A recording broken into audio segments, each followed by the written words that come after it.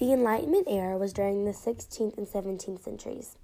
People became more interested in topics ranging from town gossip to scientific and medical research.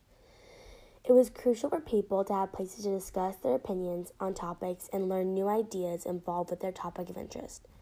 New coffee houses started popping up. With the purchase of a drink, one was able to read pamphlets about certain subjects and discuss with others. These coffee houses were open to everyone and not expensive. This allowed people of all different classes to have access to information.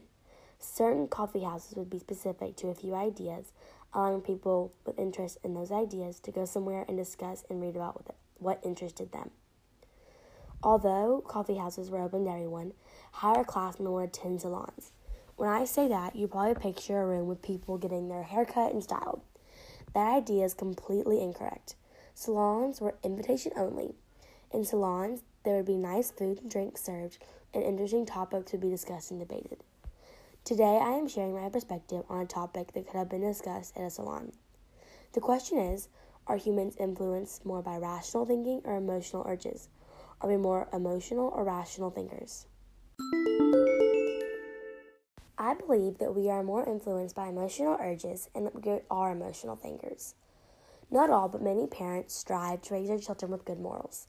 Many, including myself, are told to always do the right thing. It seems easy, right? The right thing is the rational and correct thing to do. Well, not always. Although we try to do everything correctly, we are human. We are not perfect. However, we have the ability to better situations we put ourselves into. This could be doing something for someone else, benefiting them, but not benefiting you. It seems more rational for us to do what will get us through life in a successful way.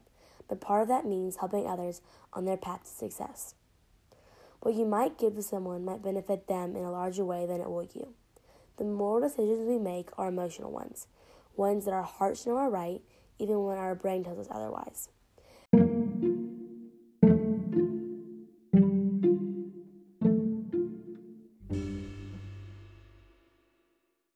Next, love. Love is something that pushes people. People fight through hard situations to help the ones they love. People overcome obstacles because of love.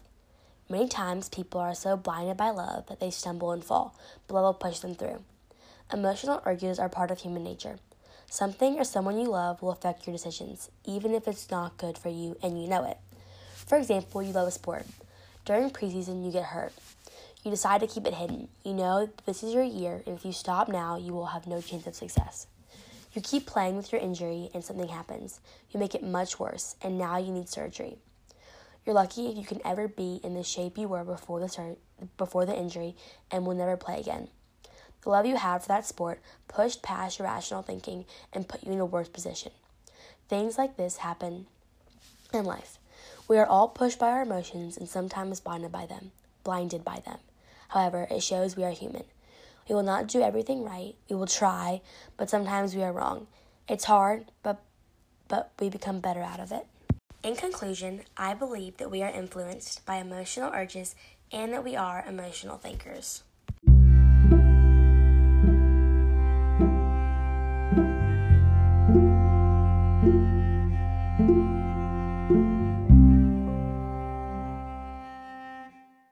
After my contribution to the discussion, people would go off what I said, add to it, and talk about their personal opinions and beliefs.